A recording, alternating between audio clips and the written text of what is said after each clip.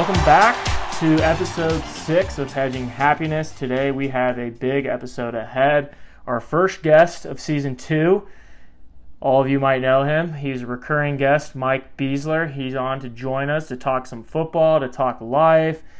We've got a recap of week 5, our week 6 picks as always, and the snake draft of things you enjoy or things that get better the older you get. And without further ado, we've got Mike Beasler joining us. Welcome to the pod, Mike. Thanks, guys. It's good to be back. Yeah, it's good to have you as always. Luke and I have been kind of freestyling some of our football terminology. You know, we last week we were talking about schemes and, scheme for the podcast, and now we feel a little bit more confident actually having a proper football mind on the pod to kind of help weave our way back into kind of what this college football landscape is looking like. But, I want to, before we get into all that, we just want to, check in with you, Mike. How have things been since the last time we've talked to you? Yeah, man, things are going well. So life's going well. Just busy as always, just like everyone else. Work's keeping me busy. Life's keeping me busy. My wife and I just welcomed our third son about 4 months ago, Jack Oliver, to the Beasler crew. So we're 2 short of a starting offensive line. So yeah, that's going well. Hanging in there the best we can. Trying to corral three little ones, 3 boys nonetheless. Definitely not watching as much football as I used to in my a few years ago, but trying to sneak away as best I can. So yeah, well, congratulations to you, Lane, and the family. I've got some questions for you, maybe as we get into the pod a little bit. Before we kind of break into all that, let's recap week 5, turn the page on week 5, and then we'll dive into week 6. We'll dive into some questions with Mike and kind of how the rest of the year might play out, and just some general questions for Mike. So with week 5, Luke, there were a lot of big SEC games. You're the SEC guy on this podcast. Let's break down a couple of these games. Hey, fellas, before we jump into the SEC, can I butt in for a second? Sure, I know what's going to come here, but feel free.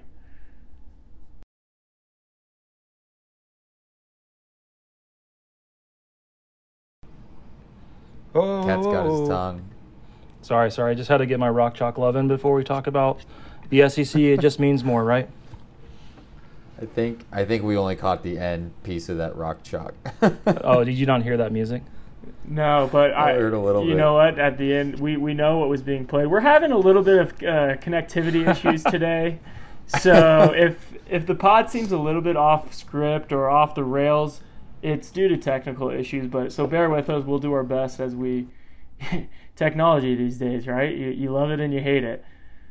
Mike, we will touch on the Jayhawks though in a little bit for sure. But it's silly from me not to talk about SEC and not about the Kansas Jayhawks. Yep, on the same level these days. That's okay. Close. I always like having Mike on because I feel like I can just say a little bit more of whatever I want, and he brings validity to the podcast. I can start talking scheme, and if Mike doesn't necessarily agree or doesn't say something, it's like what is it? He's approving through silence sometimes. Sometimes silence speaks louder than words, Luke. That's right.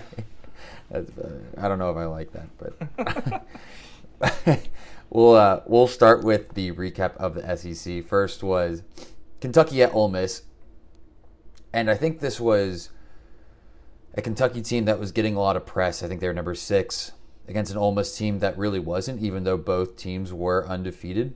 I think when Matt Corral left Ole Miss, everyone kind of, brushed them off and said, rebuilding year. Lane Kiffin, is always complaining about recruiting and NIL, but he actually does a pretty good job of bringing in the transfer portal. Brought in a pretty stellar running back. And the game was actually, it was low scoring, 19-22 in the end, but I think the the headline for me, I think everyone knew Kentucky was going to lose eventually, drop a couple games. The number 6 ranking was too high, or number 7. But the headline for me was kind of that Will Levis was underwhelming. And this is someone that some people tout as the number 1 overall pick, certainly the number 1 quarterback in next year's draft. And he just, in a moment where he had to lead his team down the field and win it for him, he didn't. And apart from that, didn't have a great game. But now I feel like everyone is very down on this Kentucky team. They play South Carolina at home and are only 10.5-point favorites. I think it's a team that I'm going to follow very closely. On the flip side, you have Ole Miss that is now 5-0, 1-0 in the SEC, and is quietly putting together a season that could, make a run at the SEC West potentially, depending on which Bama they get when they play them. So it was overall a very interesting game. Yeah, and we'll tap Mike in early here because I remember last year he was very high on Will Levis as a quarterback. He was high on Kentucky. Mike, what are you seeing from Levis, and what's his potential in the NFL? Do you think he'll still be one of the top quarterbacks off the draft, or because it definitely seems like he doesn't have the buzz as much as he maybe did last year. Yeah, so I was pretty high on him last year and still am fairly high on him, but to Luke's point, he didn't play poorly against Ole Miss, but he was just underwhelming. And when you go on the road in the SEC against a potentially top 10 team throughout the year in Ole Miss, you have to play exceptionally to win, and he didn't do that. And so, I think one of my picks I like this week is Kentucky minus 10.5 because I still am fairly high on Kentucky. It's hard to win on the road in the SEC. He didn't play poorly. He just didn't play exceptionally, and you have to do that on the road to win. As far as where I see him playing out in the draft, I do think he's going to be one of the top 2 or 3 quarterbacks off the board. However, I think it's a very down quarterback class this year. I don't think there's really that many starters coming out. Truthfully, I think there's 2 reasons behind that. One is I think the talent level is a little bit down. You obviously have C.J. Stroud and Bryce Young, who are both very good. But Bryce Young, 5'10", 180 pounds, how does that translate to the NFL level? And then with C.J. Stroud, you're throwing to 3 first-round picks.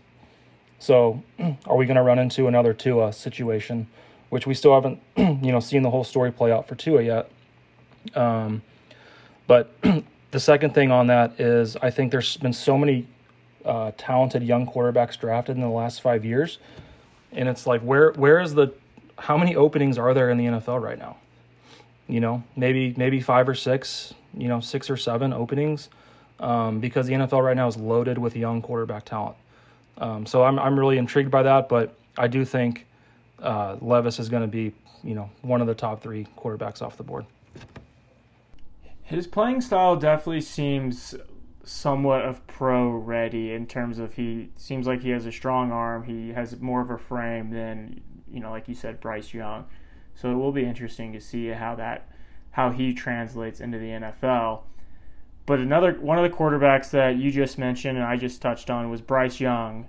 We saw him at Arkansas this past week go down with a shoulder injury, and the game kind of flipped on its head when he went out there. Alabama was completely dominating. He gets injured, and it almost seemed like they did not know what to do. They go from this very dynamic offense to an offense that really stalled out and then had to rely on these really big broken run plays, and they pretty much just ran the ball to death against Arkansas, and they ended up blowing the doors out a little bit. But this Alabama team can't win it all without Bryce Young, so that's a huge concern with a shoulder injury. So what do we think about that going forward? Yeah, it just depends how bad it is. I mean, he did win the Heisman last year. So, we're talking about a returning Heisman winner. Obviously, you lose that guy, it's going to be a huge detriment to your offense, both from an efficiency standpoint and from a morale standpoint. So I think they'll weather the storm these first couple weeks, because I do think their schedule lightens up a little bit. But they will need him, as they get into the back. Wrong. Go ahead. At Tennessee in 2 weeks. So, but who do they have? Who do they have this week?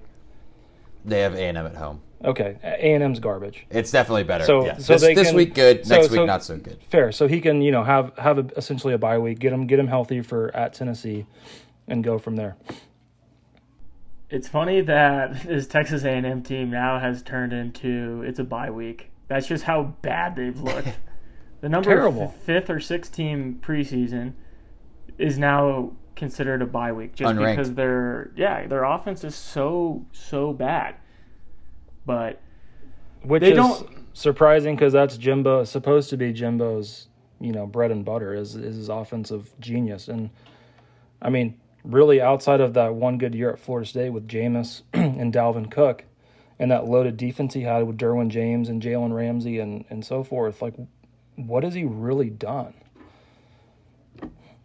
I saw someone say an interesting take about, like, the age of the paying, like, this will be the end, not the end. This will be the end of taking chances on coaches that aren't Nick Saban with big contracts, right? Like, you can't, like, Jimbo Fisher's buyout, I believe, is like $90 million or something insane like that. Well, how do you think Michigan State feels right now with Mel Tucker? Yeah, exactly. Just gave him $95 million. Like, what are you guys doing? That's a great point, Luke. You're done, and like, it started getting out of control. But now you had one of the big ones or two of the big ones really slip up. But it's just an interesting take I heard, in that people are going to be a lot more cautious. Now, I think, like, for example, like Josh Heupel, I'm always going to bring it back to Tennessee, but Josh Heupel is like an up-and-coming coach. And do you pay him to keep him? Do you pay him one of those big contracts to keep him and say, like, if we get it wrong, we get it wrong? I think you still have to do that. And if you're A&M, like, you have all the money in the world and got to figure out a place to spend it, kind of. Yeah, so I don't really know. Can the alumni stroke the check? And if they can, they'll continue to do it, because it's just the game. Yeah. It's in the rat race we're in. I compare it a little bit, and they're not apples to apples, but I compare it a little bit to the quarterback market in the NFL. And like a Derek Carr. Like, he's good enough where you have to pay him, because you don't know what else is out there almost, It's like these guys, and for the Heupel, he's shown that he's good enough. Do you have to pay him? Yeah, you probably do, because you don't want to start over, and he's shown that he's good enough where he could maybe bring the program to where it needs to go. But interesting takes, that's a good for point. sure. And it'll also be interesting, I think we might touch on it later, but it'll be interesting to see, with the the new playoff format coming down the road, a school like Tennessee, if Heupel makes the playoff, 2 out of every 5 years, does he warrant that huge contract? I would argue yes, because that's a successful year at Tennessee, so it might actually make things get crazier. Yeah, I can. Go ahead, Luke. No. Speaking of just closing the book on Bama, they play at A&M. Or sorry, they play A&M at home, at Tennessee, Mississippi State at home, at LSU, at Ole Miss. If they don't have Bryce Young, I think they're dropping 2 of those games, right? Like, there's no way that they can just keep up. I don't think there's a bye week in there, or there's a bye week in between Mississippi State and LSU. But don't underestimate the fact that now they know Bryce is out, and they can now specifically game plan and tailor the game plan to the strengths of their backup quarterback, which I'm sure he's a 5-star, and I'm sure he has unique strengths that Bryce, either does or doesn't have. And so, now that they know that Bryce is out, they're going to spend all week now, specifically tailoring this game plan to that guy's strengths. So, but I was wrong. I thought they had a little bit of a lighter schedule coming up. Well, they play Tennessee, so it's not that hard. All right. Well, it used to be funny. Now it's not so funny. Yeah. Now that you. Yeah, that's true. It's a little. That used to be very serious. But we had 2 other games that were big, top 10 games, close to. Baylor is not in the top 10, but we had Big 12 big game, Oklahoma State at Baylor, rematch of the Big 12 championship from last season. Mike Gundy, Mike Gundy, he overcame the loss, and they looked pretty good. I mean, it was. Wait, what do you mean overcame the loss? From last year, like the Big 12 loss. And, a little bit of a revenge game, but I thought this was going to be a defensive slugfest. I thought it was going to be low scoring, and it was a high scoring game. It was unlike some of the Oklahoma State teams and Baylor teams that we've seen the last year and a half or so. But Mike, you're a Big 12 region guy with the Jayhawks in the Big 12. Can Oklahoma State? It seems like they probably have the best chance, for sure now, with Oklahoma being very bad. But Oklahoma State has the best chance to get into the football playoff. Do you envision them having a real chance at it and competing? Yeah, absolutely. I think top to bottom they have the most talent in the Big 12, and they're also led by a veteran quarterback. I mean, Spencer Sanders is a good player. He's not a great player, but he's been around there for, it seems like, 4 or 5 years. I think they got over the hurdle of the revenge game at Baylor. The Big 12 will be very interesting. I don't think a Big 12 team will get in the playoff because I think top to bottom it's the deepest league as far as Power 5 goes in the NCAA. I just think they're going to kind of beat up on each other. And so as far as who's the favorite, it's by far them, but I don't think the Big 12 is going to get a team in. It's because top to bottom, it's the same. There's really no top. Yeah, right. There's no KU anymore. I mean, KU is a much better ball club, so you don't have an easy out. I mean, K-State's much improved, probably one of the favorites to win the Big 12. Iowa State is always super strong. Texas Tech is always good for an upset here and there. Texas has the talent to be a top 15 team. Same with OU. I just don't see there's no easy game. And when you're dealing with 20-year-olds, you're always going to have that variable thrown in there of a let-up game. To me, it seems like SEC has the best, 7-8 teams. But I do think their bottom teams are not very good, like the Vanderbilt, South Carolina, Missouri. Well, let's talk about Missouri, Georgia really quick, because Missouri is not a good football team. And they provided a huge scare to a Georgia team that has basically looked untouchable against mediocre teams for a year and a half now. And it was in Missouri, and they're down the whole game. Like, what happened in that game? There's blood in the water. Like, there's no excuse for that. And I watched I think I watched the second quarter on. The Georgia offense looked bad. I don't know exactly. I don't know if Mike, you saw it and saw what they did from an X's and O's standpoint, but they just really couldn't get it going. And even when they did, it was like a struggle in the red zone. You would think that Georgia could just say, okay, we're going to flip on the running game and we're going to run on you and there's nothing you can do about it. But they couldn't run. They could barely throw. Stetson Bennett looked very mediocre. And Missouri, it's not like you said, it's not Missouri's bottom of the SEC. They're not. K-State beat them by 25 plus? The question is, did they just provide a blueprint to all the other teams, or did Georgia just have a very, very off night for some reason? Well, the blueprint there was getting pressure on the quarterback. I don't know if that was because, Mizzou has dudes. They're still in the SEC and they still recruit pretty well.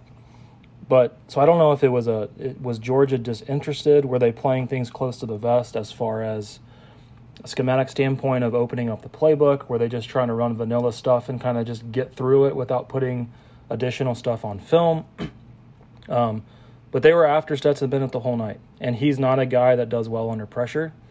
That's not his strength. Could you tell, was Missouri, were they blitzing and then dropping into zone, or were they blitzing man to man? They were getting pressure with their front four, which is obviously always the key to success.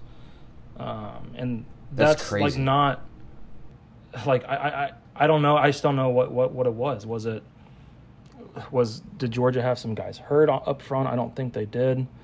Again, were they trying to keep things too vanilla, and then they kind of got behind the eight ball? But yeah, I think it's certainly something to keep an eye on. I'm not super concerned about it. I still think Georgia's the best team in the country, but definitely definitely surprising. So I did not expect that. I wanna hold this thought a little bit for just after we talk about the NC State game, because I've got some questions for Mike, and we can touch back onto this game a little bit. But let's finish out Week 5. We had ACC, NC State at Clemson, kind of what we expected. Like NC State they weren't really a contender. Clemson has I think every week you come out a little bit more impressed with Clemson. I still don't think they're there in terms of, that the three teams that we always talk about being Bama, Georgia, and Ohio State. But I think they're in that 4 or 5 discussion for sure with Michigan. I think their offense has shown enough where you can take a little bit of a deep breath if you're a Clemson fan. I agree with that. Yeah, so Clemson, and now their schedule's easy. Luke, that's a good point. I mean, the ACC is not very good. They play a really good Notre Dame team later, though.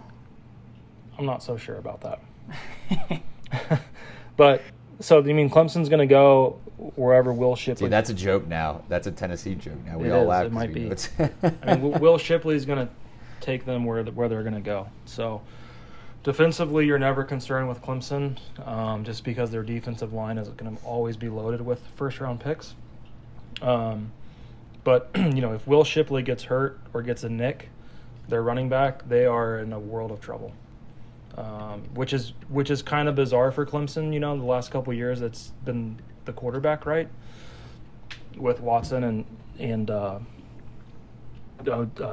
Lawrence. Trevor Lawrence. So yeah, I mean, I do think they'll get in, but I don't think they're going to be able to contend with an Ohio State or Georgia or Bama if Bama's fully healthy.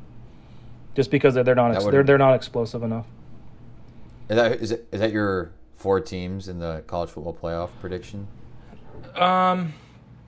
Yeah, I mean, if I was to do it now, I would. I'd have those 4. I think those 4 teams are head and shoulders better than everyone.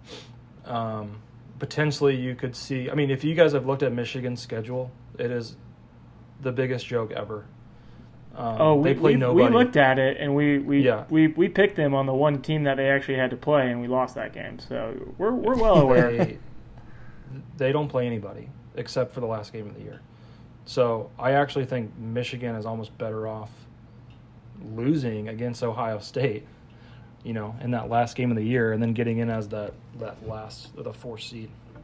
But then you're going to run into the same thing with, potentially some team in the SEC. So it's kind of amazing how last year, I remember we were talking about Michigan State, Penn State, Ohio State all had to play each other, and how that was just a gauntlet of a schedule, and how that has completely changed in a year's time.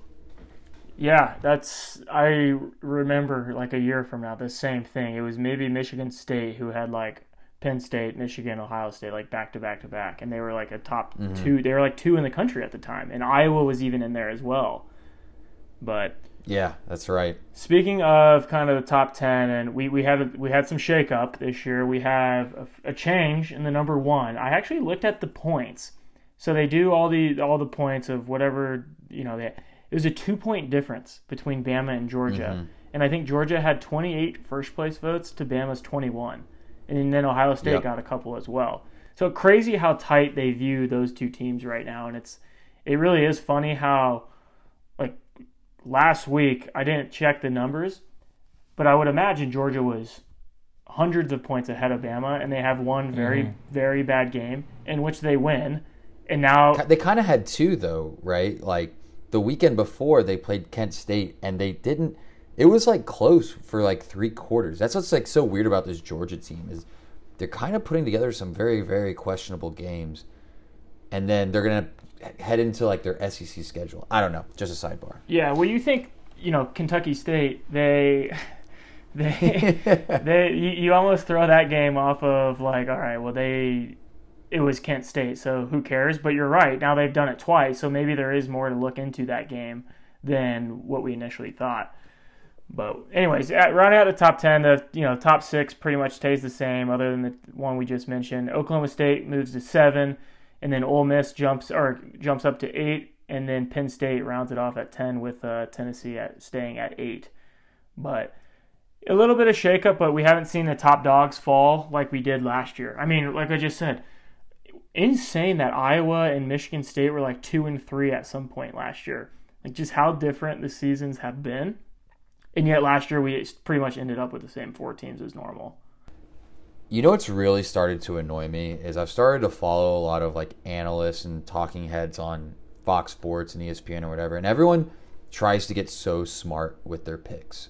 Like I saw one guy had Joel Klatt, who I actually really like. He's like such a Big 12, Big 10, Pac-12 homer, and he put Michigan over Georgia. And it's just like these guys are trying to be like too smart. They want to like be different. They want the clicks. Like yeah, that's exactly what it is. It's the biggest joke. Like if your life depends on it, are you putting Georgia? Are you betting Georgia? Or are you betting Michigan? And then I get like there's the argument like, oh, but you have to deserve your ranking. It's like no, not when you're all undefeated. It's like who's the better team? But I've always said digress. that teams should not be ranked until after week 5. I like that. I completely. There's agree. literally I think my no, betting there's would be no better point. too. There's no point. Yeah, Completely. we've touched on it this show of just how ridiculous preseason rankings are. Like, What are you going off of? Like how many people are returning and like what your recruiting class was? Like it's just so. Whatever. I don't want to go down a rabbit hole here, but it's not like valid thinking there. Other than it gives something something to talk about. That's it. That's what people are looking for these days. That's why we make the hot takes on Hedging Happiness. People are talking about us. But all right, let's go into. We're gonna do a little Q&A here, Mike. We've kind of touched on some of the things, but one of the questions that I had, and you introed with it a little bit, and I think it's very, relative to Luke and his upcoming baby, is how does football season change when you have kids? Yeah, it's a really good question. Obviously, it does, but I would say with one, it doesn't change much because, that first year, you can put them in, a little lovey thing. You can put them in a little rocker, and just kind of little. My wife would kill me for saying that. Little backpack, esque thing, and watch football and do your thing.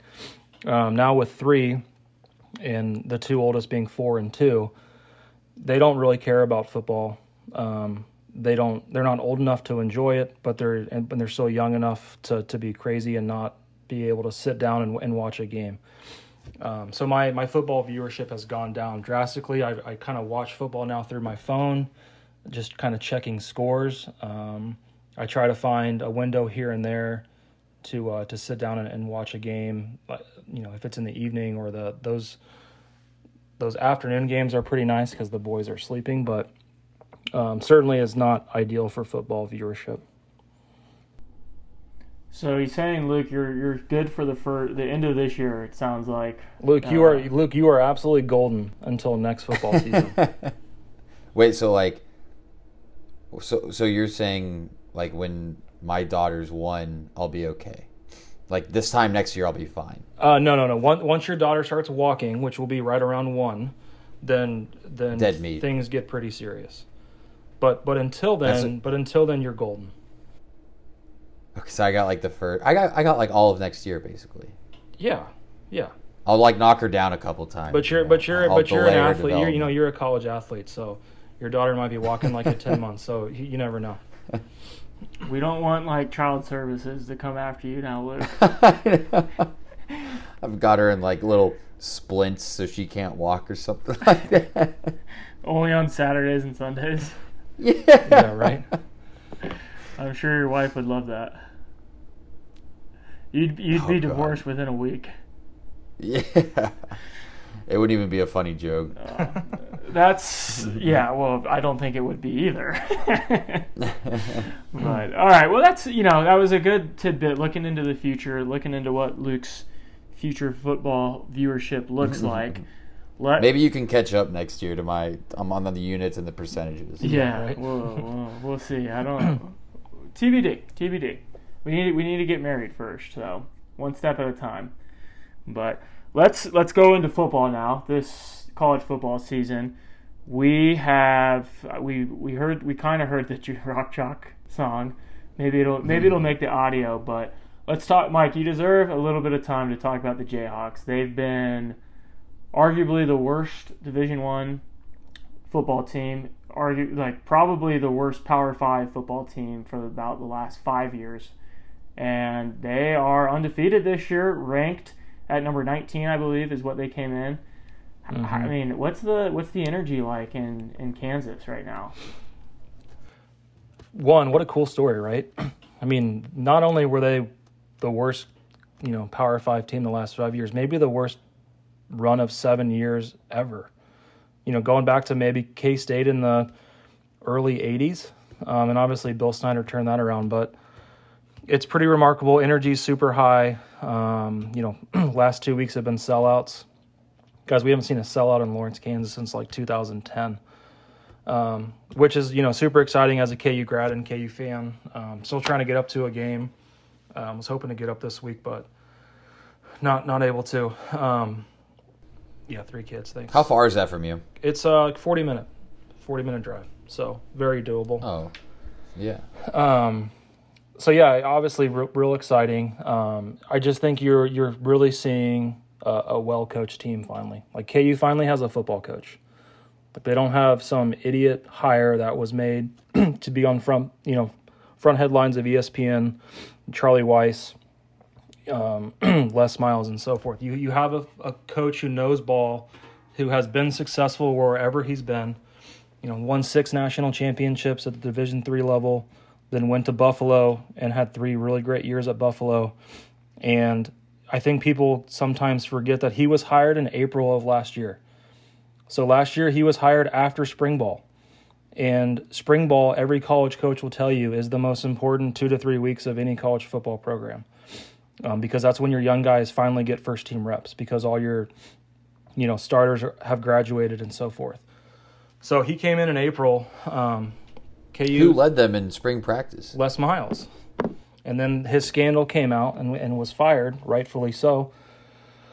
So he's, literally trying to build the airplane as they're flying it. And the first, 6-7 weeks of last year, they were obviously not successful. But you could see little glimpses of a team, again, that's finally well coached, who plays hard, who's bought in. And then if you remember the last 3 or 4 games last year, you beat Texas, you have a close game against TCU, a close game against West Virginia. You're starting to see maybe them turning the corner. At that time, they also pulled the red shirt on Jalen Daniels. He had not been playing all of last year. They were really trying to redshirt him. And I think it was pretty clear that this dude needs to play. And he, willingly let go of his redshirt year to play the last 4 games and was phenomenal. And this year, you're seeing all of that. They've had some great wins. To the point about being well coached, how do you know a team's well coached? So if you watch KU's offense, they motion on 97 to 98% of their plays. Have some sort of motion or some sort of formation change or a shift, right? When you do that, you obviously create leverage. You create angles against the defense. You can kind of find out what coverages they're in. You can kind of identify fronts and so forth. So you ask, well, why doesn't every team do that? Not every team does that because when you shift or have motions on every single play, if you're not well coached, you're going to have penalties. You're going to have false starts. You're going to have illegal formations and so forth. And KU, I believe, had their first offensive penalty in Game 3. I think they've had 4 or 5 penalties total offensively, which to me just shows you how well they're coached, how well they're bought into their system. And it's exciting. I mean, it's really, really exciting. Their depth still concerns me. Obviously, they haven't recruited very well the last few years, so a few key guys get hurt, they might be in trouble. Their starting running back is out for the year, Daniel Highshaw, which is concerning, but they're actually pretty loaded at the running back position. But again, exciting. I don't want to be like a dark cloud over this, but how nervous are you that this guy's going to get Lance Leopold is going to get plucked like in the next year or two? Very. Like you have to, right? Worst program ever. Now they're 5-0 and ranked. Like what? Someone's going to take it. I would think, kind of like offer him. Kind of like good news or like optimism here would be, I think he's a builder. I think he wants to come in and build programs. I don't know if he's the type of guy that would do well at like a Florida State or like an Oregon or somewhere like that, where you're going to get the 5-star recruits every single year and you're not really building a program, you're just sustaining one, and you're more managing personalities and talent at that point. You're not really coaching and building. The Wisconsin job concerns me. He's a Wisconsin native. The 6 national championships he won was at the Whitewater D3 school in Wisconsin. I'm praying that the Wisconsin job goes to Jim Leonhard, their defensive coordinator, who was a Wisconsin alum, played in the NFL. That one concerns me. The Nebraska one concerns me a little bit. So yeah, the Wisconsin one is terrifying, to be honest, because I think he would leave for that. Especially, I mean, that you're just alluding, like that job's open now. So Right. Hopefully they fired Christ early enough where they like maybe make a change. But for Wisconsin, it really depends how they finish the season, in my opinion. If Spot on. I hope Wisconsin does Jim very Leonhard well. is their D coordinator? Yeah, Jim Leonhard is their DC. Yeah, so you would imagine like he'll probably have his hands on it to finish the year a little bit, and if they do well, maybe they offer him. But if they stink, they probably won't give him that job. Interesting tidbit about that. Lance had his his weekly press conference this morning, and he had an interesting comment that he said about the Paul Chryst firing. And he said, Paul Chryst is a great human being, and it's very disappointing that someone who averages 9 wins a year is fired. So that means he doesn't like the culture of firing. So coach, right? maybe he doesn't like their athletic. He doesn't like their athletic director, and maybe the direction of kind of where the AD at Wisconsin is running things. But I thought that was an interesting tidbit. Or it's all smoke and mirrors. Yeah, that maybe it's more concerning. Yeah. Could be. A little misdirection. So, I mean, yeah, congrats. Like, Is that enough for him, though? Is that enough for him? Like that? Is that Wisconsin? Sorry to interrupt, Bees. Is that job a big enough jump for him to be like, oh, way more interesting than what I'm doing at Kansas or what I got going on at Kansas? Well, I think you tie in the fact that he's a Wisconsin native. It's like whenever someone gets fired at a university, like what's the first thing that we all look for in the media is like alum, some guy who played there or was from there, just to tie in that story. So that would be like my biggest concern. Well, we'll see. Hopefully, for your sake, Wisconsin turns it around. Hopefully, KU. And look, it's only been 5 games, right? I mean, KU's got TCU, Oklahoma State, and Baylor their next 4 games. It's all upside. I think. If they lose all 4, like they're still going to be pretty happy, and if they win 1, then it's like the world. If we make a bowl game, it's amazing. So we'll see. It's something definitely that KU fans I know are concerned about. So one thing I want to talk about, moving on from KU, but you mentioned like really good coaching and the penalties, and I'm bringing it back from the Georgia-Missouri game and how they kind of kept it close. A little different than that, but one thing regarding to schemes is we were kind of discussing like offense versus defense last episode, and this is impossible to really put out there, but say talent-wise it's 50-50, and let's say the coaching is also even. What does offense or defense have? Which one of those has an advantage? The advantage goes to which coach can make the adjustment faster. Interesting. Football is a game that I think more so than any other sport relies on the X's and O's. Soccer is very fluid. Basketball, you can have one dominant player because there's only 5 on the floor, or 5 on one side of the floor. Football, there's 22 guys out there in a fairly confined space. And there's a lot more rules involved with football. And so I've always said the best coaches are the ones that can adjust quicker and adjust, the most effectively at a fast pace. Coordinators who can see a series and quickly identify what an offense or defense is trying to do to punish whatever you are trying to do, and then adjust off of that, are going to be successful. Because you can go into a game knowing, we know these 10 plays or 15 players are going to work against a certain front, a certain coverage on the back end, certain one-on-one matchups and so forth. But sometimes you go into a game and the defense is doing something completely different. And so how fast can a coordinator pick up on that and then adjust and relay that message and schematic adjustment to his players is going to be the most effective. I don't think I've ever I always lean towards it's easier for the offense just because of all the rules that the defense can't hit above above or below and all that, but that makes more sense, and I think that's something that I probably need to take into account more when I am trying to handicap and pick some of these games, because a lot of times I feel like college is, I still feel like the number one thing is talent, but if they are even, then it definitely goes to the coaching battle.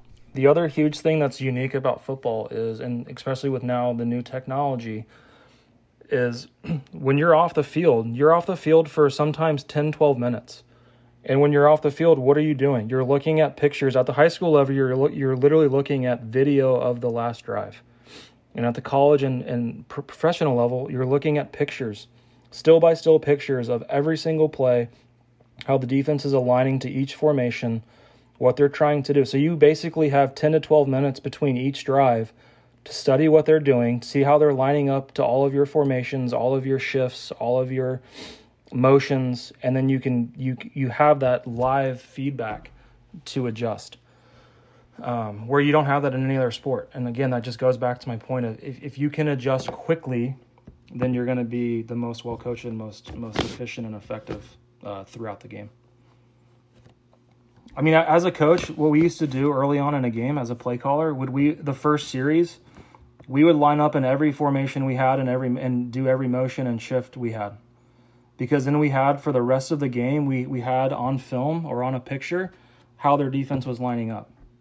And so then we had assistant coaches looking at those pictures, looking at that video, saying, okay, you have 15 minutes now of pictures and videos of alignments on everything we do.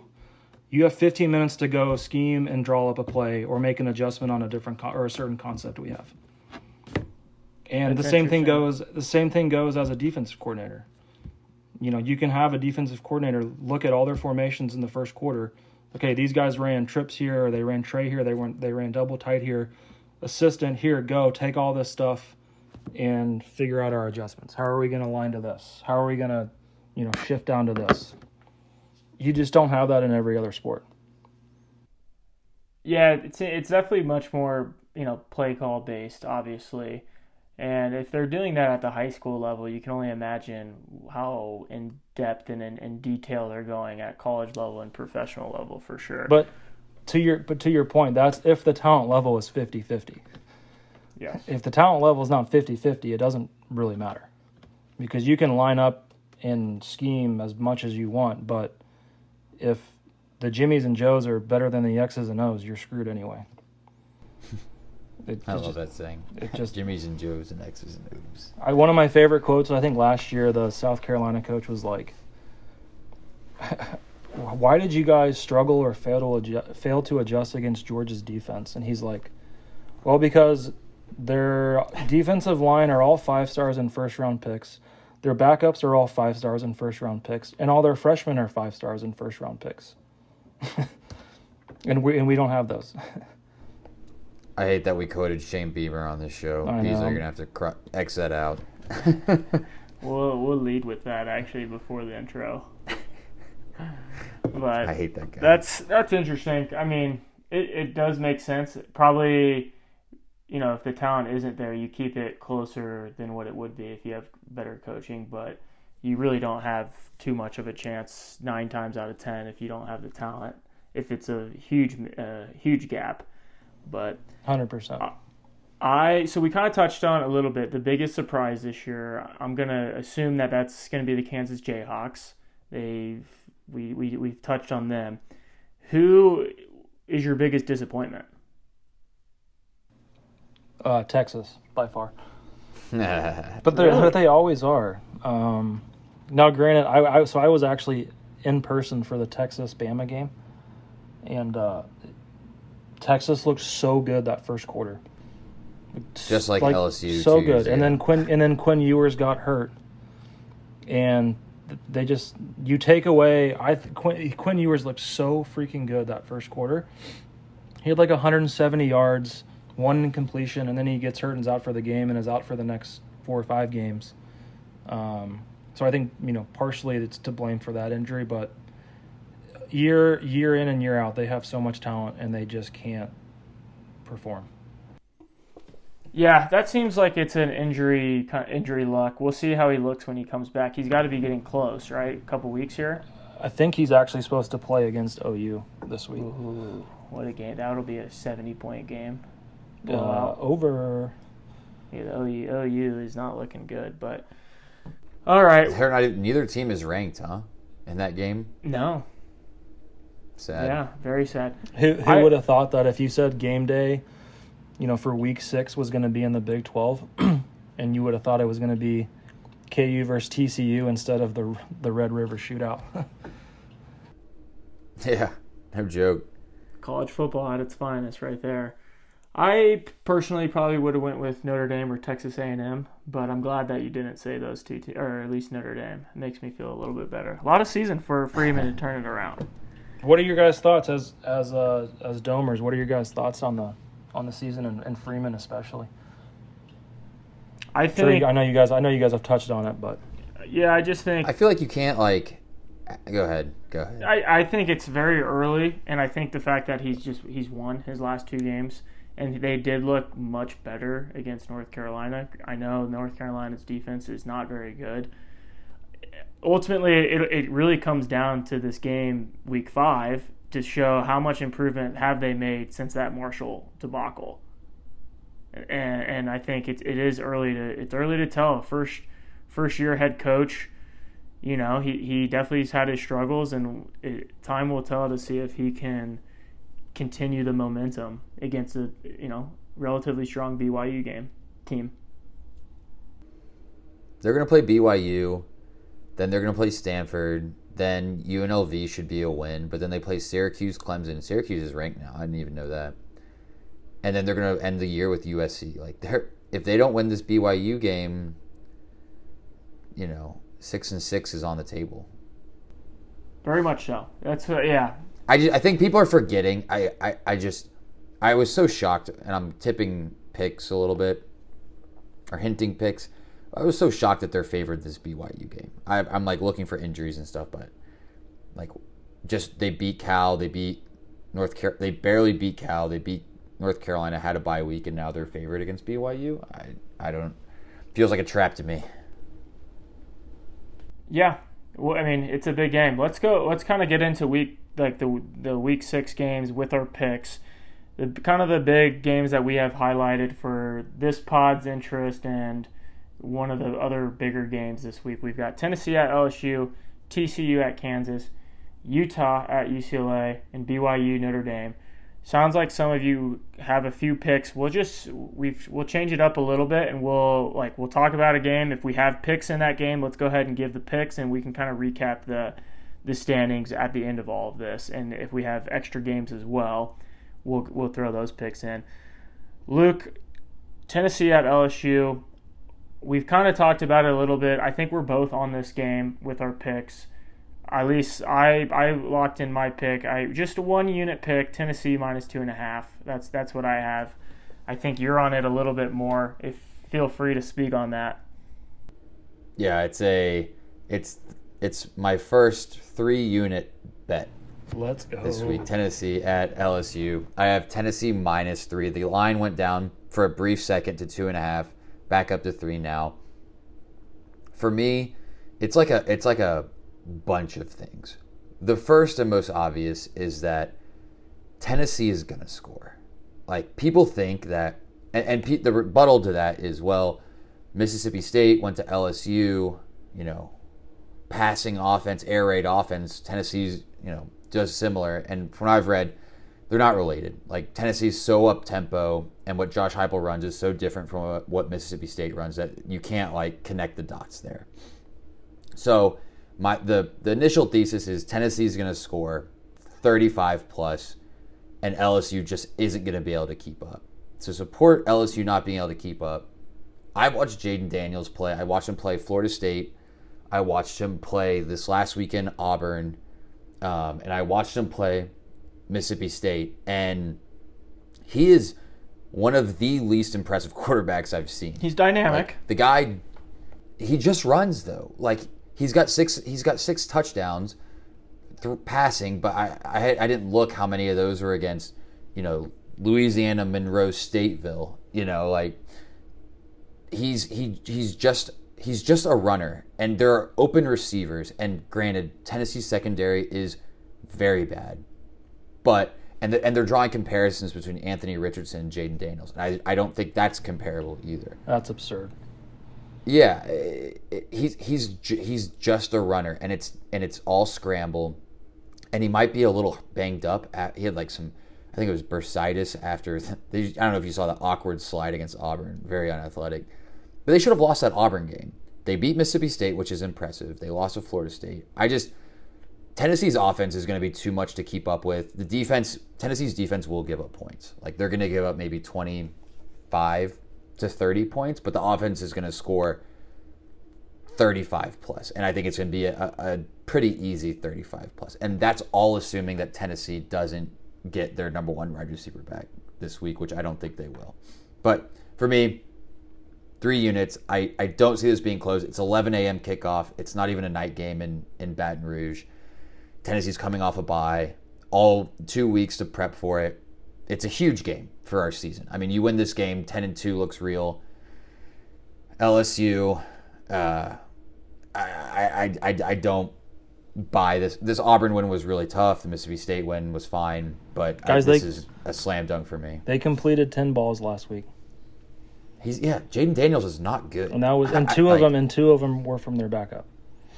Yeah. So, Nick, I don't want to butt in here, but Luke, I'm with you. That's my pick of the week. For everything you just said about, LSU not being dynamic on offense, they can't throw the ball.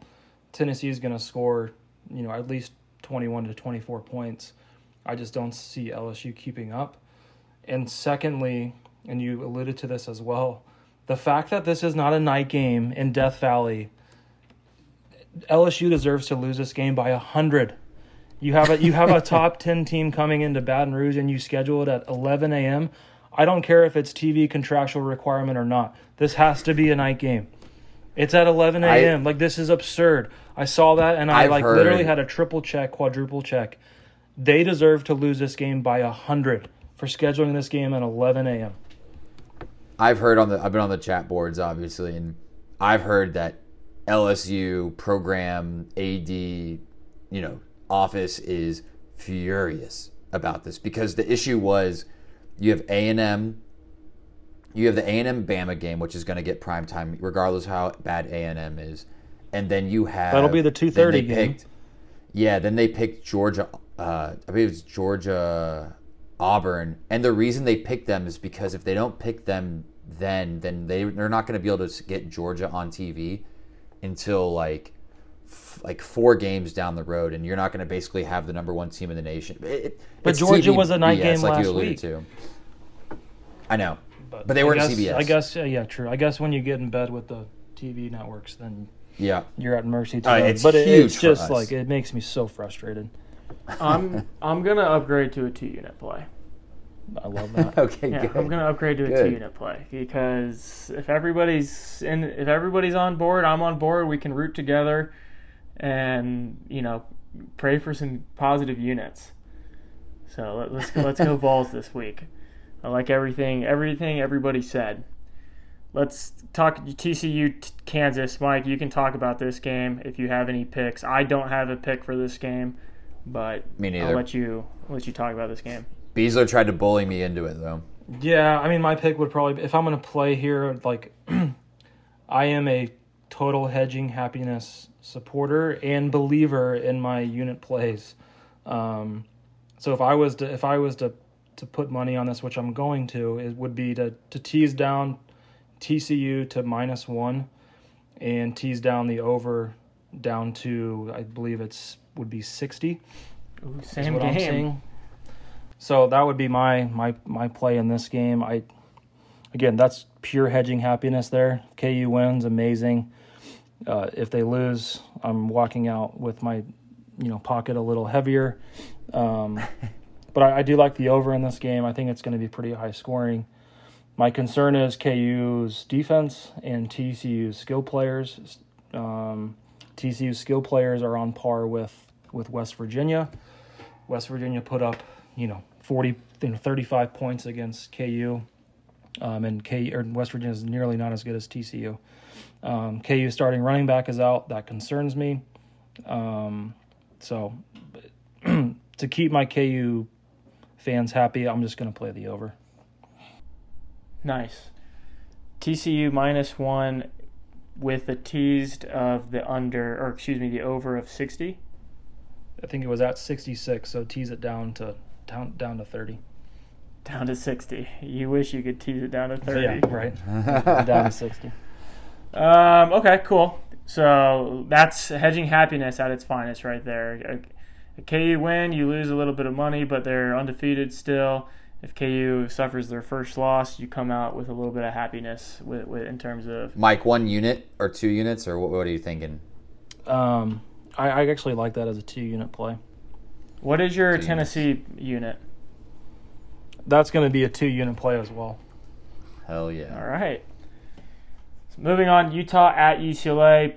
Pac-12, probably one of the bigger Pac-12 games we've seen in a little bit. We have the favorite, Utah, to make the playoff against undefeated UCLA team that had a big win against Washington.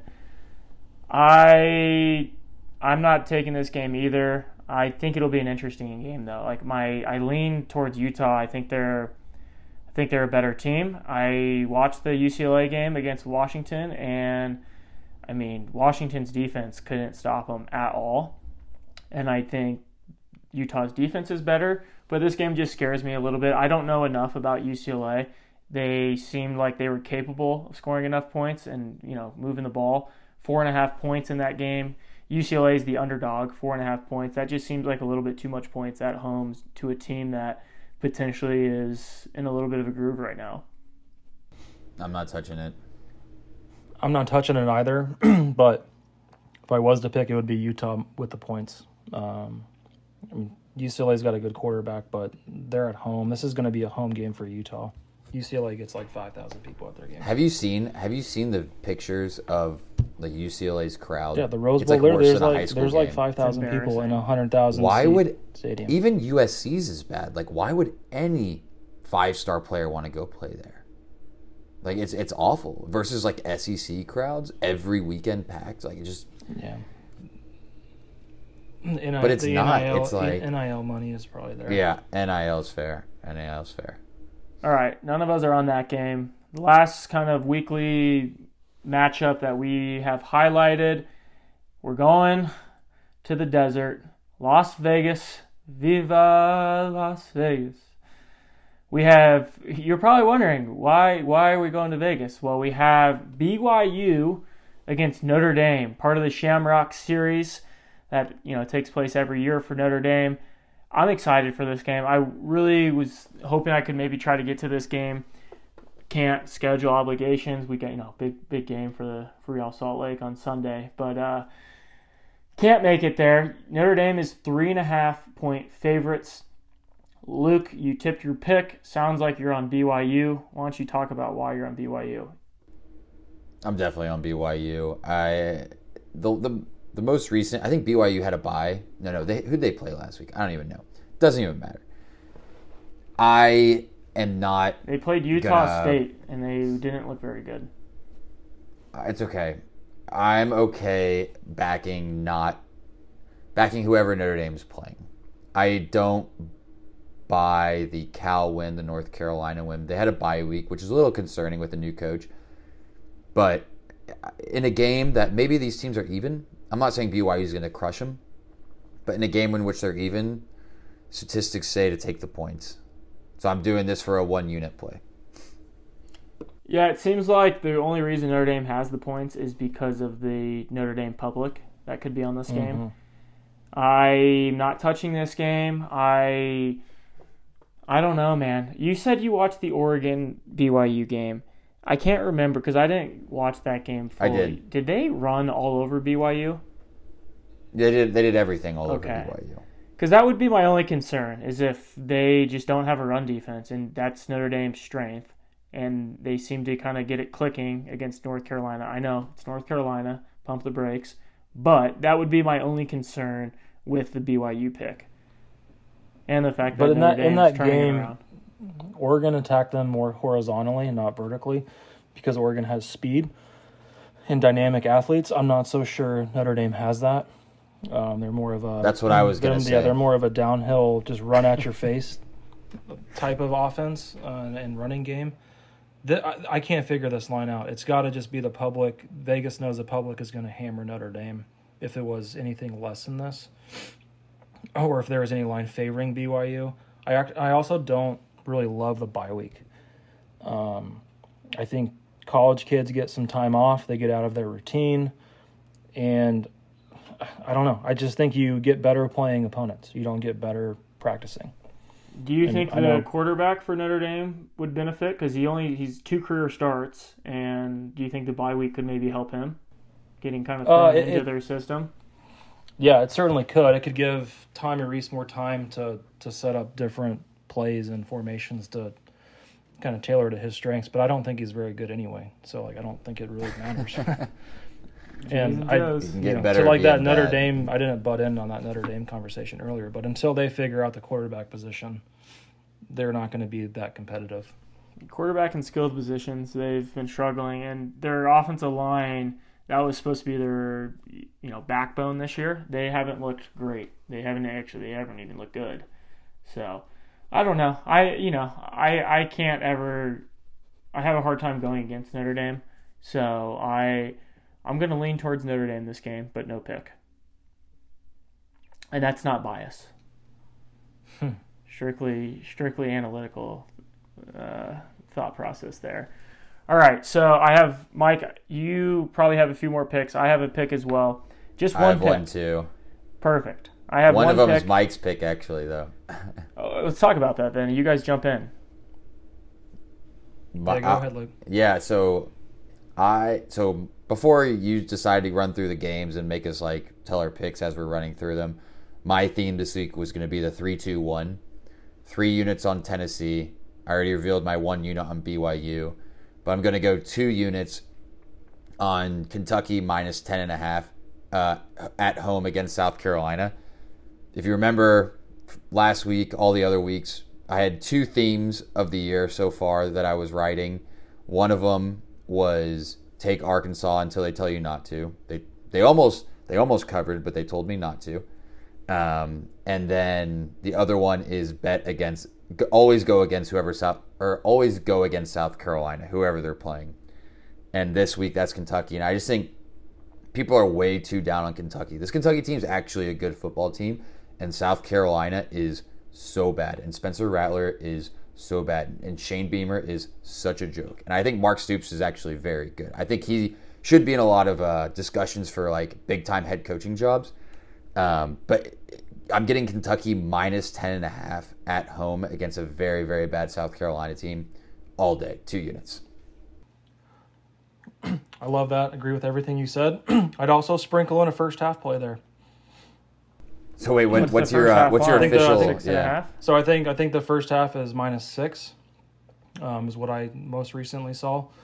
South Carolina has played Charlotte and South Carolina State the last 2 weeks, I think. I think they've had basically 2 bye weeks leading up to this game.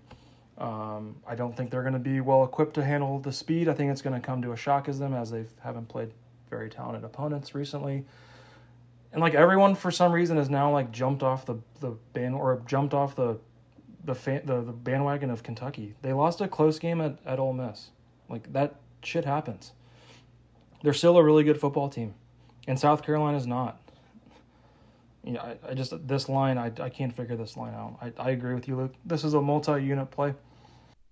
Which one? The first half or the game? Just sprinkle the first half. Just sprinkle a unit on the first half, and then play a multi-unit play on the overall line. Wow, love that. Well, so this is the point of the podcast where I reluctantly am going to bring up our records because there's a reason I have to do this.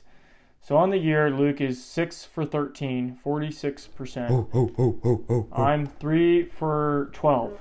Boo. 25%. Yikes. Very bad. Very bad. And Luke You have is to do like a minus 3. 7-unit play. I'm not, but you'll understand my reasoning. Luke's -3 units, I'm -9. Okay.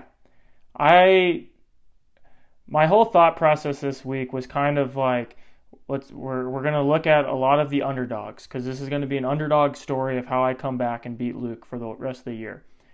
And my last pick is another underdog pick, but I'm adding one right now though, and I'm going to have to add Kentucky, because I love having all three of us. You guys seem to love Kentucky, and I want to get the group chat going on Saturday night. I want to be rooting for Tennessee early. What time is this Kentucky game? 1:30? I believe it's a night game. Night game? Even better. We win the Tennessee game. Good juju going into the Kentucky. I'll throw just one unit on Kentucky. Because I feel like I need to be aligned. I'm right now, I can't see anything clearly. I need you guys to carry me. I'm drowning right now. I need you to come save me. I'm gonna lean on you guys for a couple picks, just to get me a little bit of float, give me some hope, and hopefully I can take care of the rest in the weeks to come. With that being said, I have one more pick. It's also a 1 unit. We're gonna go back into the underdog strategy that I was talking about. I'm gonna go with Northwestern +10 at home against Wisconsin. I don't know if Wisconsin has the firepower. Northwestern's they're not a great football team, but they've kept all of their games close. I think Fitzgerald is a great coach. What does scare me is the fact that we don't know Wisconsin's coach. If they come out and they're fired up, I take that one on the head, right on the chin. I'm going to take the chance that 10 points is enough at Northwestern. Give me Northwestern +10. Love it. Love Wisconsin in this game. Wow. Great. You can never bet. That's bet amazing. against. You can never bet against an interim coach that wasn't an alumni, except Nebraska, because I did that earlier against Oklahoma. Yeah, their alum coach did great this time. Scott Frost had a good run at Nebraska. No, Nebraska's their the interim interim coach was an alumni as well. Was a quarterback back in the 90s, and I was all over Nebraska against OU, and that was not great. That makes me feel better too, because OU's really bad. So you're on Wisconsin then, or you just love them? I'm gonna sprinkle a unit on Wisconsin -10. New coach, got to ride Jim Leonhard. Kind of a lot of exposure this week, people. This is make or break. You have any other games? At this point, what are your other games? That was a silly question for me. I don't have really any other game except Army +17. Against?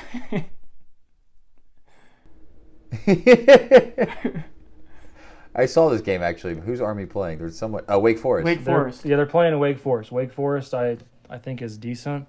I think you can get. Is that line moved up to like 18.5 now? I'm gonna feel this one out, see where it goes, see where the public takes it.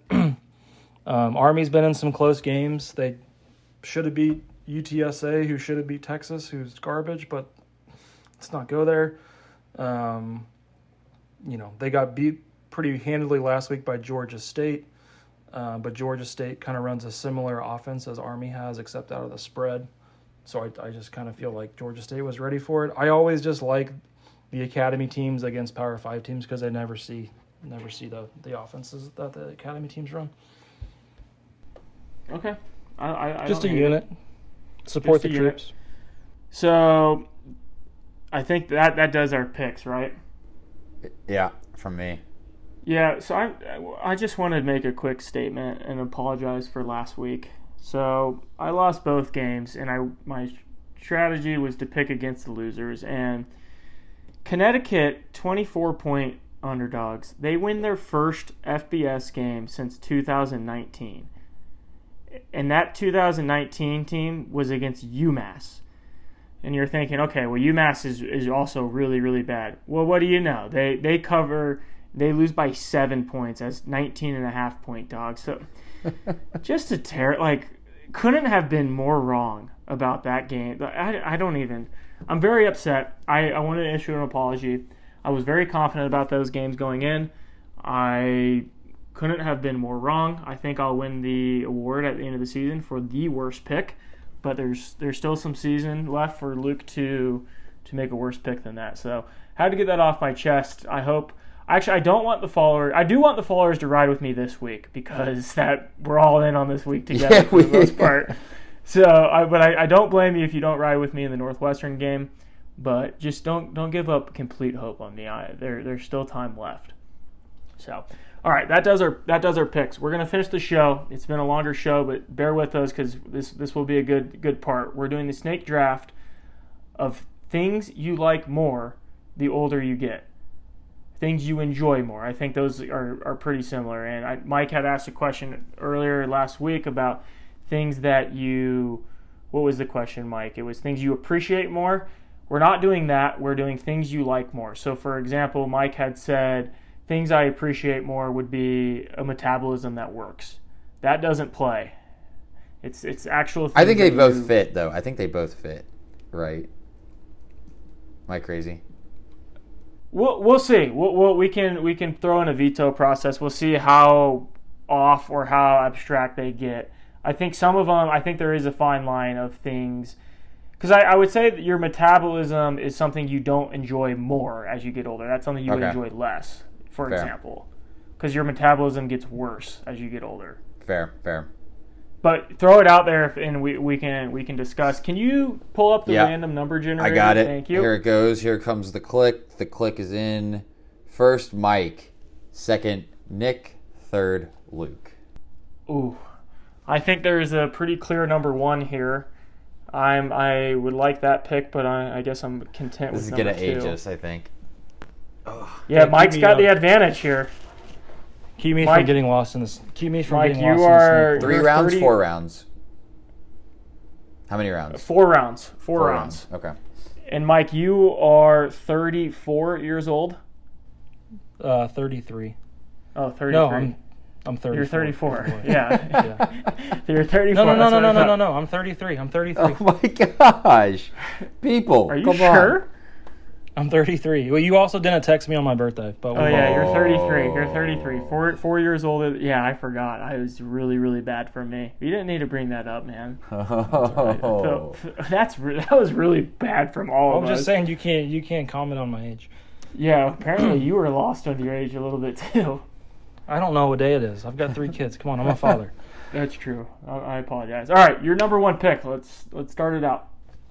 Alone time.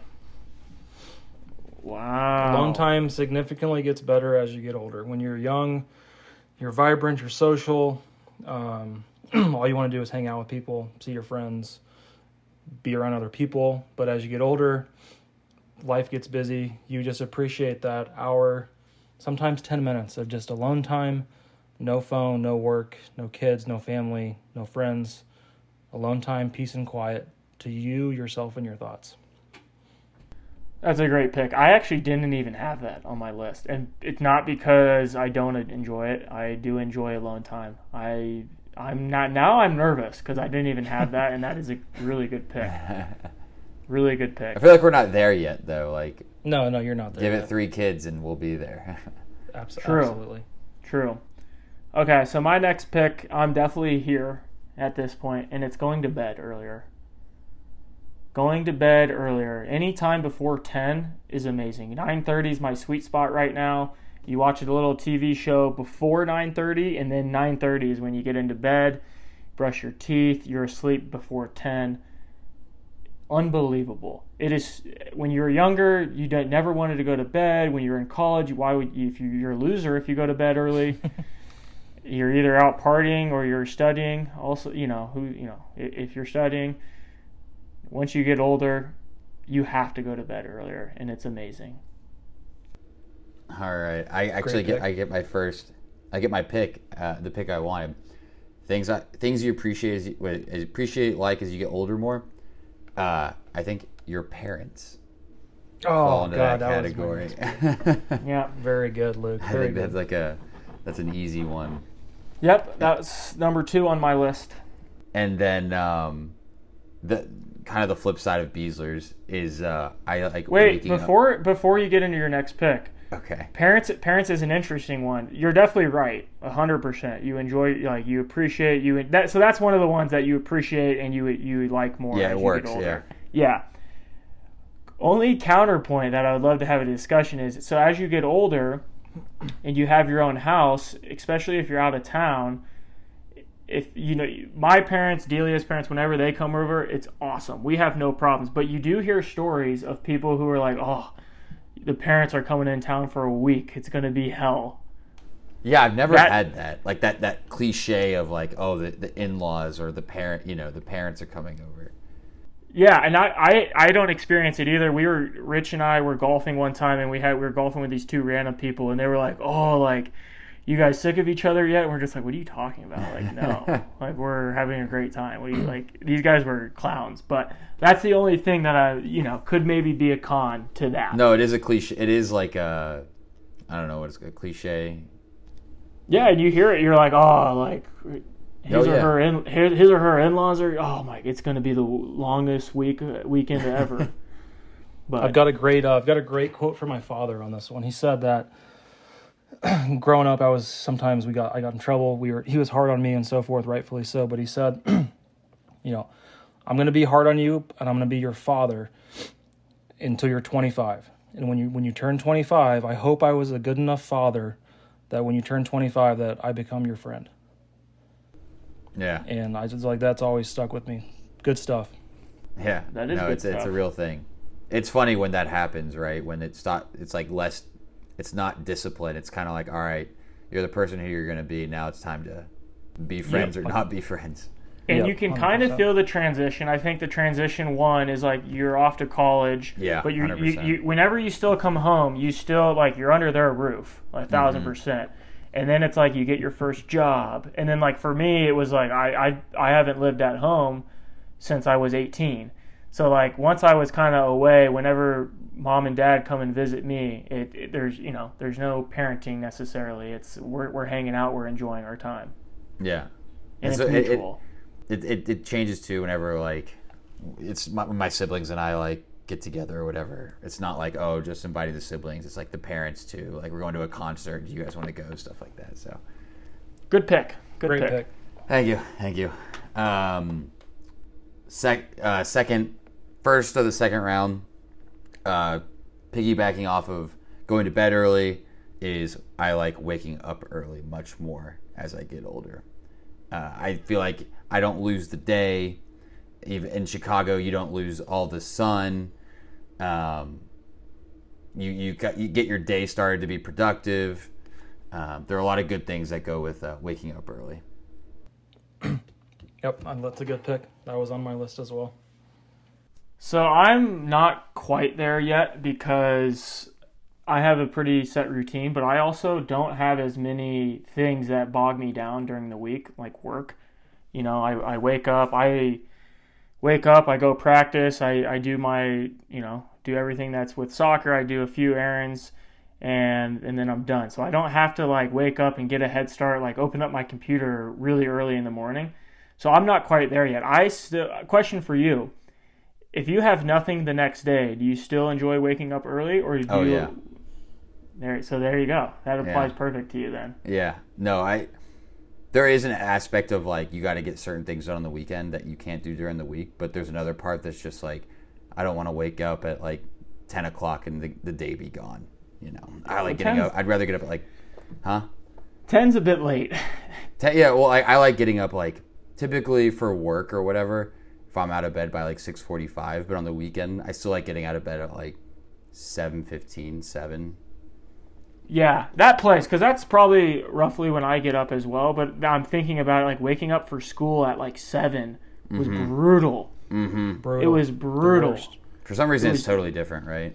Yeah, so now that you've put that into perspective, because now 7:15 is like considered normal. I was like, oh, that feels good. Like I'm ready, you know.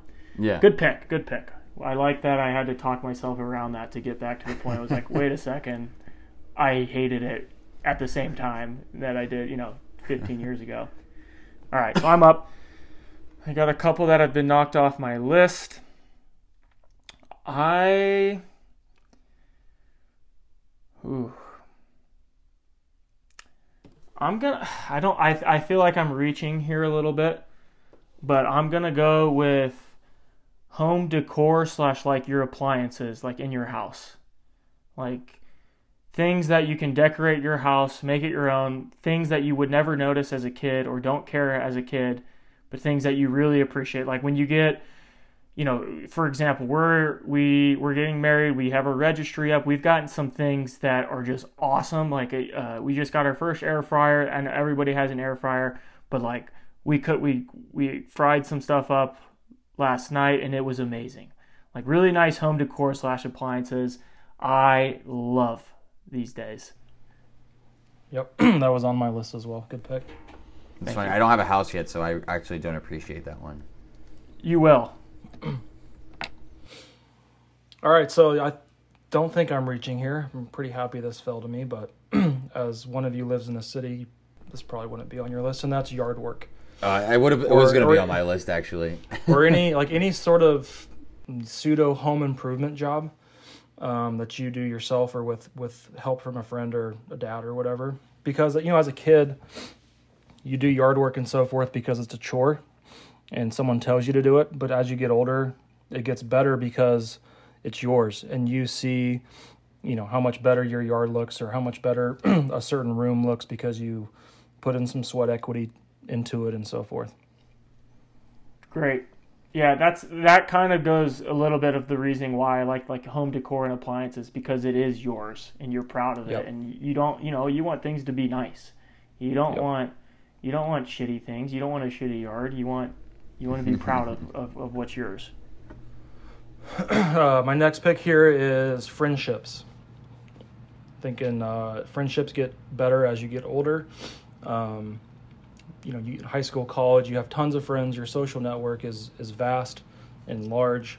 As you get older, that slowly dwindles, but your friendships get better. They get stronger.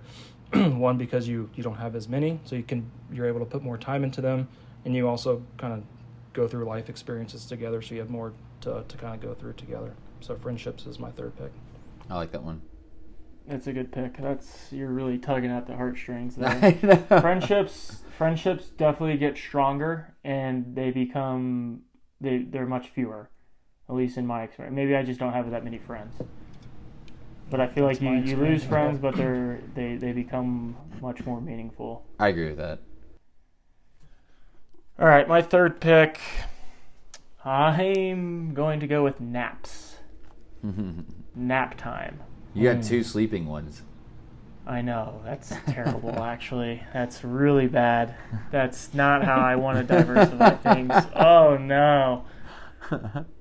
Shoot. The youngest on the pod getting the picks is having the worst draft, I think, so far. Naps, though, as kids, you don't want to nap. You want to go out and play. You want to be busy. There's nothing better than mastering the nap as well. Sitting on the couch and you fall asleep for 20 minutes and you wake up and you're like, perfect. Now I can finish the rest of my day. I'm energized. You guys might not be experiencing that as much with your 9-to-5 jobs. I have time for naps, and I utilize them, and they are a fantastic part of my day. If I could take naps, I would. That would be on my list because I miss those tremendously. A little that's a reach. Bad pick. I'll end the third round with coffee. I never drank coffee growing up. I didn't think it tasted good, and when I did drink it, I drink it with, it was a distortion of coffee was how much cream and sugar I'd put into it. But now, it's black, and I have preferences for types of coffee that I'll drink. Big cold brew guy now, actually. But what's your go-to order? Just black iced coffee, regardless of time of year. You don't even transition to a warm cup of coffee, hot cup of coffee during the winter? I will more, but like the best coffee I have is I stop by either it's not the best like brand of coffee, but the best like experience of coffee is stop by Dunkin' or Starbucks on the way in the city on the way out for a morning golf round. Drink a iced coffee. You get the putting jitters with too much coffee, like standing over a putt. And my jitters are so bad on the first tee because most of the places I go, like we get there at like 7, so we don't like warm up at all. So it's like first swing is on the tee box, full of coffee, just like amped.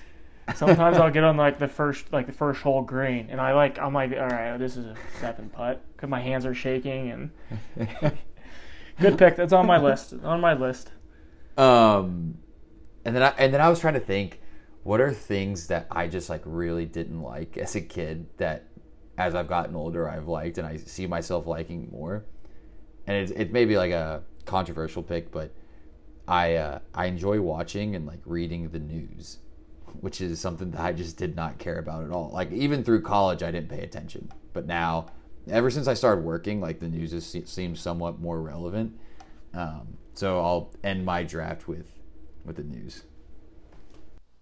That's a decent pick. I think, Mart, like in terms of how much I hated it as a kid versus where I'm at now, it's a big jump.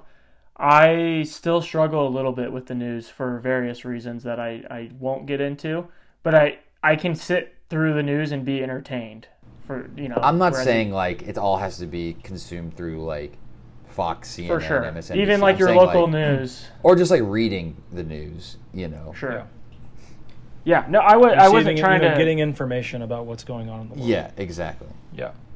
Yeah. I don't mind that one. Don't pigeonhole my pick. I wasn't. I'm just saying. Yeah, I wasn't. So, my last pick, and I'm gonna stick with the beverages pick. I'm gonna go with wine. Wine is Mike gets. Yeah, that one got him. Really good as you get older, and I feel like wine was a thing that you couldn't. It really all alcohol. I mean, yeah, but alcohol was on my list. Even when you turn 21, you don't drink wine. You drink beer. You drink hard liquor, and then really you feel like you become a seasoned vet of drinking when you move to wine, specifically red wine. I like it. I don't love this pick, guys. So that's why I hate being first. All my picks are gone, so I'm thinking quick here. My last pick is going to be understand what has gotten better with age, and that's understanding weather patterns. What does that mean? It means knowing like when a good rainfall is coming, because you're up to date on the weather forecast, so you can lay some fertilizer down, or your flowers, your landscape, your grass needs a good dousing of rain. Knowing when it's going to get cold, so knowing when it's going to get cold, so you can unhook your hoses, so you don't have any freezing in your pipes. Knowing when it's going to be super hot, so the AC is going to have to go up and your electric bill is going to go up. Being able to understand when significant weather is going to come in, so you can prep your family, prep your house, and so forth. I feel like that's gotten much better. That's an awesome hate the pick, off the cuff, was out of picks. But But I'm that's kind gonna of talking look- myself into that pick. Actually, That's going to look so funny on the graphic. I don't know. It's gonna be like meteorologist. Understanding weather patterns. Oh gosh! All right. Well, I'm not going to add anything to that. You know, you had a good. That's going to be one where you have to listen to fully understand it. The graphic is going to be a tough one. 90 minutes. Yep. All right. Honorable mention. So, Mike, you didn't have any. It seemed like. I've got some honorable mentions that are just terrible, but I'll keep I have going some. if I have you want one to. too, or two maybe. Let's A lot rattle of some mine are off. around a lot of mine were around being alone. So reading a good book. Reading a book is a good one. Reading a book, you hated reading books as a kid. They get better with time. Listening to a good podcast, music your parents liked. So when you were younger, Ooh. the genre your parents liked, you're like, this is terrible music. I want to listen to the hip stuff. But as you get older, you appreciate the music that they enjoyed when they were younger. I like that. My understanding of airport navigation, being able when I need to arrive to a flight, where the restrooms are, when do I need to take my pre-flight Number shit 2. or pre-flight pee. Mike, do you Where the coffee shops are. do you have Instagram? I do. Do you follow Front Porch Dad? No, I need to follow this. Oh guy. my gosh, this is I think it's the funniest Instagram account I've seen, and I won't do it justice to try and explain it, but he just he reenacts things, for example, talking about weather coming in is one of his top topics. I know what I'm going to be doing after the podcast Yeah, tonight. it's so good. It reminds me of everything you're saying. I love it. That's all I got. My two honorable mentions were crossword puzzles. Yeah. And then more generally, hobbies. I feel like as a kid, you do a lot of things, but when you get older, you just kind of work and go home. And I like the hobbies, like doing this much more. Yeah. That is very broad, but I know exactly what you're talking about though. You like what you like and you stick to what you like almost as you get older. You just it's very easy to just be like everyone else, just work and go home and work and go home and watch football on the weekends. But it's kind of nice to do different things here and there. For sure. I had 3 more a couple of weeks, crossing off to-dos on a list, just getting stuff done. You hated chores as you were younger. It feels good when you get older. Cleaning the house, we kind of talked about sweat equity. And then the last one I had was staying in during the weekends. Yeah, I agree with that. That's Staying in. Yeah. That's a good pick. Everybody loved going out. When you get older, there's nothing better than watching a nice movie, making a dinner, or even going out to dinner, but then coming home right after dinner. Yeah. Yep. We do that Aaron and I do that all the time Friday night. Watch Yeah. a few episodes of whatever TV show we're watching. Yep, Yeah. That's a good pick. All right, well, that's our snake draft. We will upload it on Twitter, on Instagram. Please vote. We will have the results for next week's episode. Mike, that was a lot of your time. We appreciate it. Thank you for the football talk. Thank you for the family talk. Thank you for, being a loyal guest to the #1 sports betting podcast in Luke and I's household. Yeah, we may not have fulfilled your #1 pick in your draft. You could have used this hour and a half for alone time, but hopefully we cross-checked number 3 in terms of friendships. So, Absolutely. Well done, boys. That was a lot of fun. Luke, best of luck these next coming weeks. thank you. And we'll see the both of you soon here shortly in Kiowa. That's Sounds right. good. Thank you all. Bye.